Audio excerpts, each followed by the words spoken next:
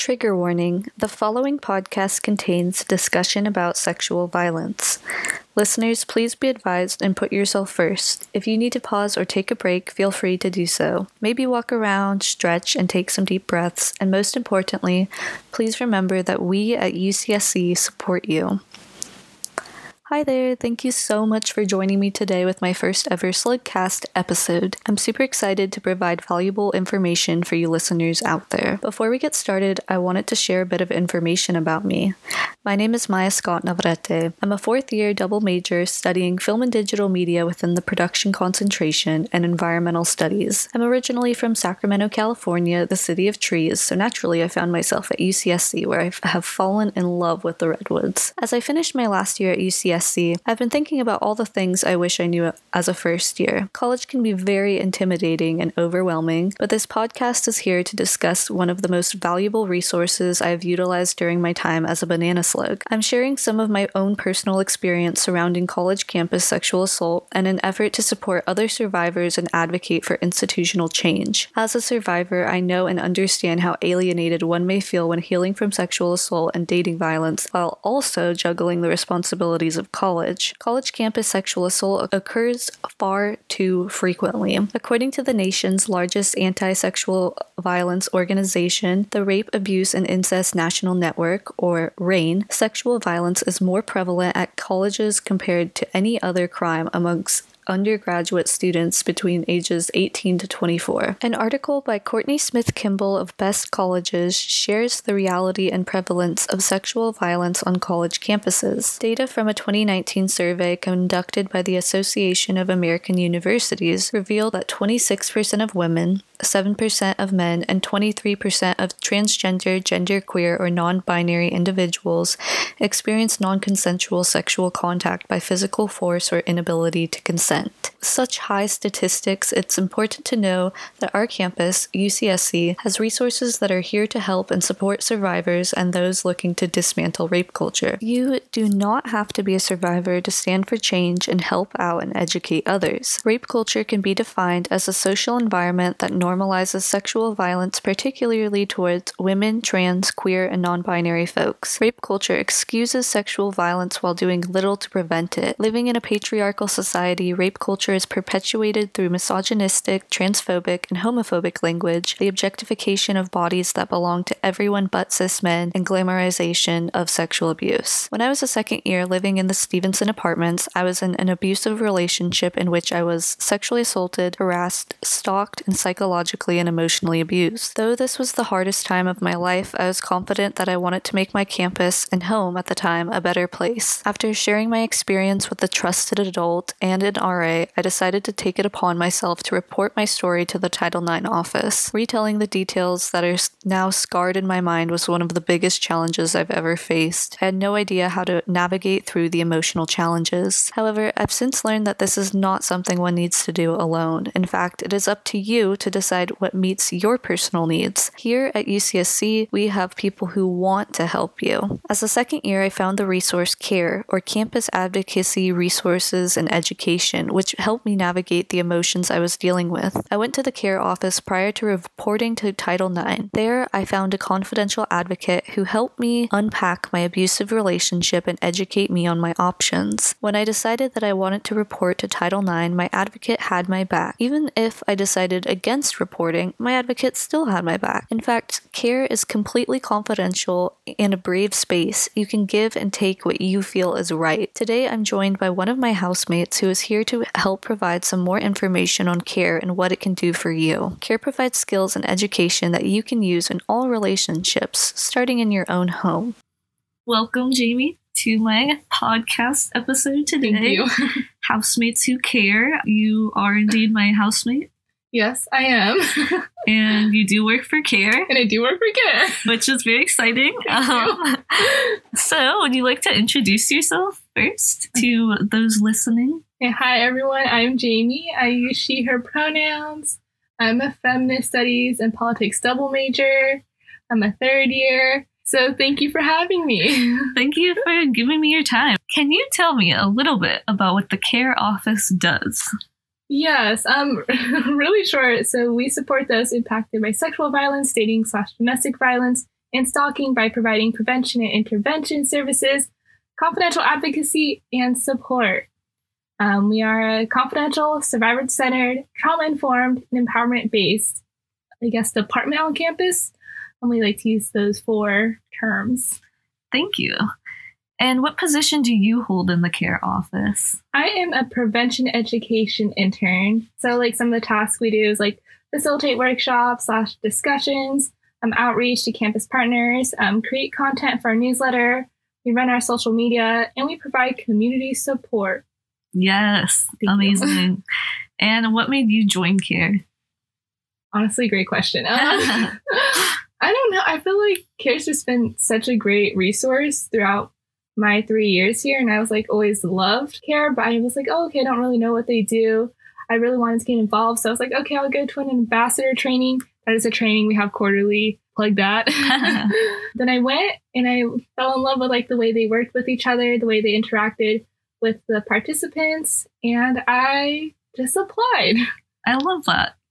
We love to call you our CARE queen in our house, and I think that's a very great name because I think everyone who works for CARE is a queen or just is a really amazing person in general, because I think very highly of CARE as a resource and everyone who does work for it. So thank you again. We're all queens. We're all queens, and anyone who goes to CARE or chooses not to go to CARE is a queen. We're all queens.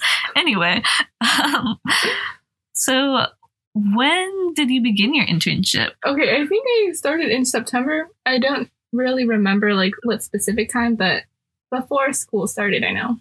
Okay, nice. How did you apply? I remember seeing a flyer on social media, and I was wait, and I saw the ER number, and I really just sent my application in, and I got an interview, and I did an interview. That's how I got to be here. Do you need any specific qualifications to intern for CARE? I don't think so. I had no knowledge before how to, work with survivors, empower survivors, and do prevention education until I got involved with CARE as an intern. So I think, I don't know if there's any qualifications. Short answer, I don't know. So part of why I titled this podcast Housemates Who Care is because I think there are a lot of concepts that CARE teaches and that you specifically teach as a student intern that anyone can apply with their housemates or in their own house or with their household, or maybe just people in their own environment. Maybe you don't live with these people, but just what kind of education do you do that people could apply within their households or environments? We definitely talk about consent. That's one of the main things CARE is about. Promoting consent in everyday life. I think it starts within our everyday life too. If we normalize consent, we'll make it easier to practice consent within sexual activity as well. Along with consent, boundary setting. Everyone should set boundaries. Your boundaries are important and should be honored.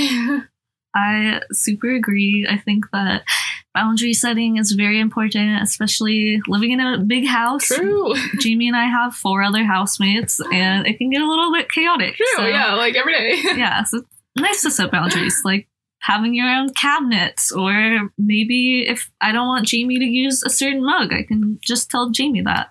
What other type of peer education do you conduct? Are there specific people that you educate, or can anyone go to you for education?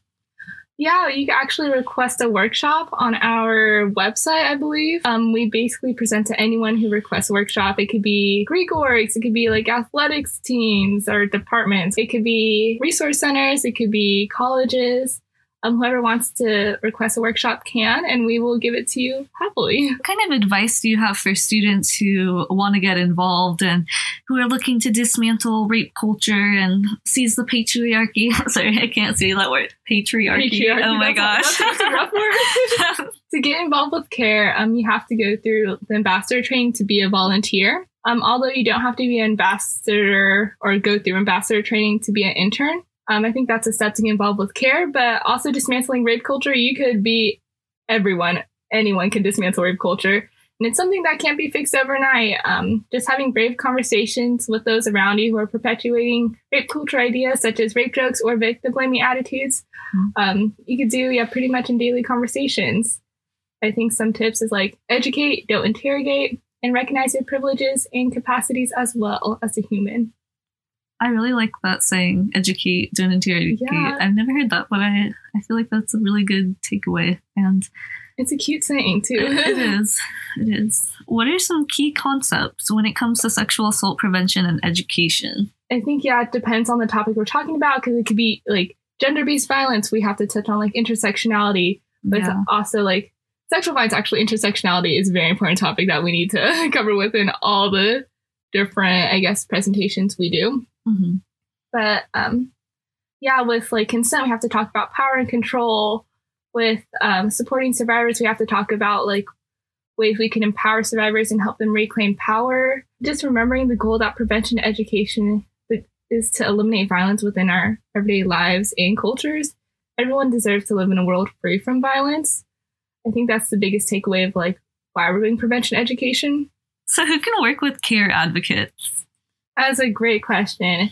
It is actually any survivor who has been directly impacted by sexual assault, dating violence, or stalking, as well as friends, loved ones, and peers who have been indirectly impacted can meet with CARE. We serve all members of the UCSC community, including students, staff, faculty, and campus affiliates. Wow, that's really cool. I didn't realize that CARE went beyond just students. Yeah. That's really cool. And I think one cool thing is that CARE is completely confidential. We are completely confidential. That's a great thing about us. Wow. Also, we don't practice appointment limits and limits based on time, location, or student registration status.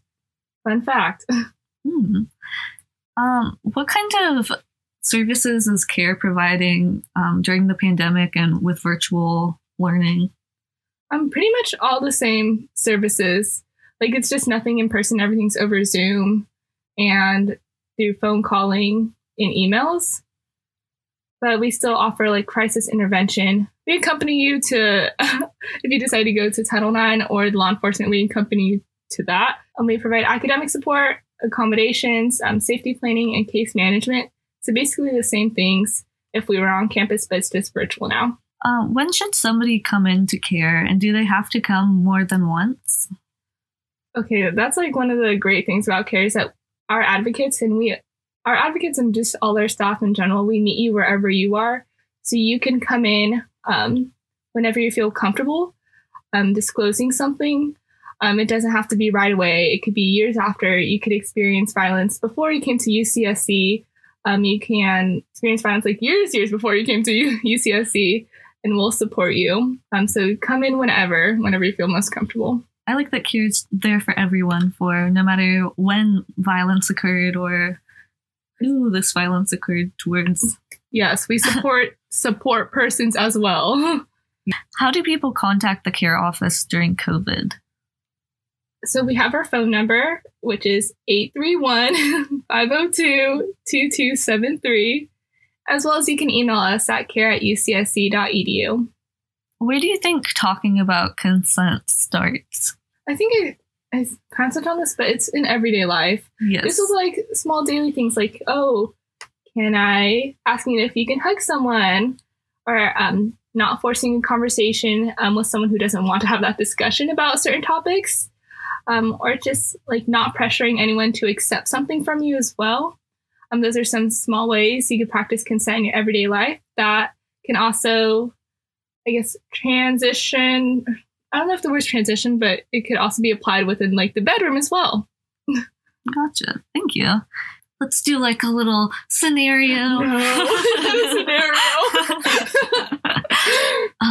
What if I leave my keys on the coffee room table and I think one of our housemates keeps moving them and moves them to another table, and I confront them, but they tell me that I was the one who was moving them, and I just think I'm crazy. Does this sound like anything that... You know what? That sounds like gaslighting. Oh, no.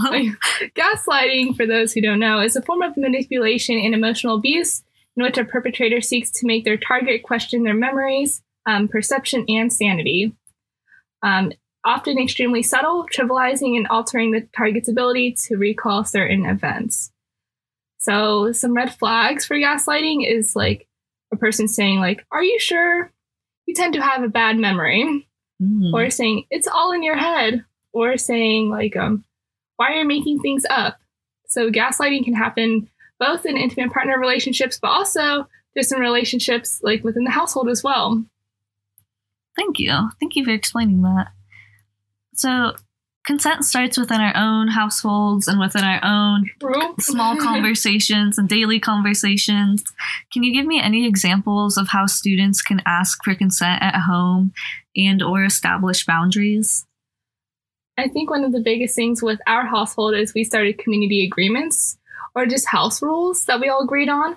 I think having that conversation of like, oh, how do you like to be communicated to?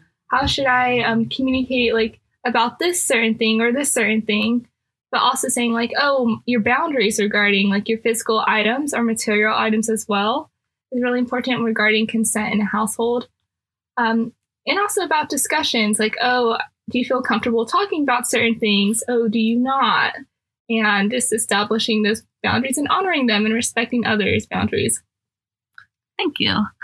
Do you have any advice for students who are looking to get involved through virtual learning?